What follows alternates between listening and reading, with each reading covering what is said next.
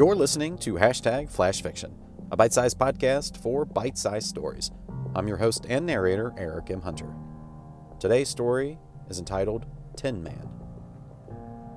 Jerry flipped the switch, which gave way to an extremely tight set of stairs down to the cellar. He could barely fit down the steps without moving his shoulders to the side. He grasped onto the railing and took very deliberate steps down, one by one. He told himself that this would be the last time he'd take these steps. He'd quit if he had to. The long hanging lights swayed lightly over his head as Jerry peered into the cellar from the door's small glass window. It was too dark to see, and he remembered the switch for the cellar's light was just on the other side of this door.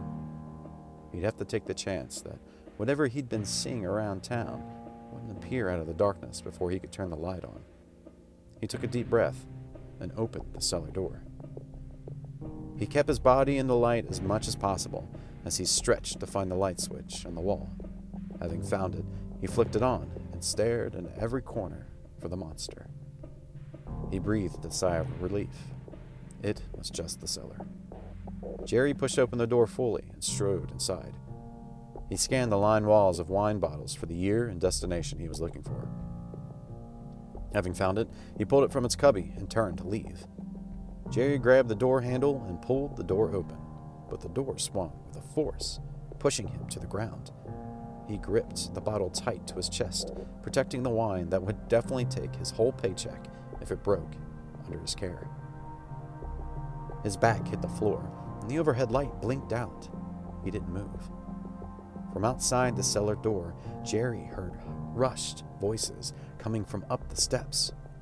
Oh no, he thought. It's them. It's happening again. Jerry squeezed his eyes tight. Then he opened them, his attention having drawn to the hanging light in the stairwell. Long, looming shadows danced around the concrete walls as one finally took the shape of something human. It grew in size and then shrank away under the door. Jerry heard screams, multiple screams, echo down the steps. The light blinked out. Jerry was in total darkness. He had to make a decision. Was he going to lay there and pray the monster doesn't know he's in here, or was he going to run? A long moment passed, and Jerry decided he wasn't going to just lie here. Jerry scrambled up the floor, but stopped when the light in the stairwell turned back on. The shadows were gone. This was his chance, time to leave. He took a few steps forward, and a dark shadow rose from the bottom of the window. Jerry knew right away. It was the Tin Man. Panicking, Jerry turned around in a single exit room and ran straight into a dark figure, pushing him backwards again. He fell hard on his lower back and felt the great weight fall on top of him. He was pinned down. The wine bottle cracked and soaked his shirt and pants. Bye-bye paycheck. Jerry could see just fragments from the small bits of light that swung from the stairwell light. The Tin Man leaned in close. His breath was sour, and Jerry could see his metal teeth that were filed down to points. He turned his head to the side as the Tin Man came in within centimeters of Jerry, sniffing his cheek and around his face. His voice was a low growl and was sharp to the ear. You don't have ancient blood in your veins, he hissed. The Tin Man pushed down closer to Jerry's eye. Why do I keep seeing you? He asked. If only Jerry knew. What are your thoughts on the story?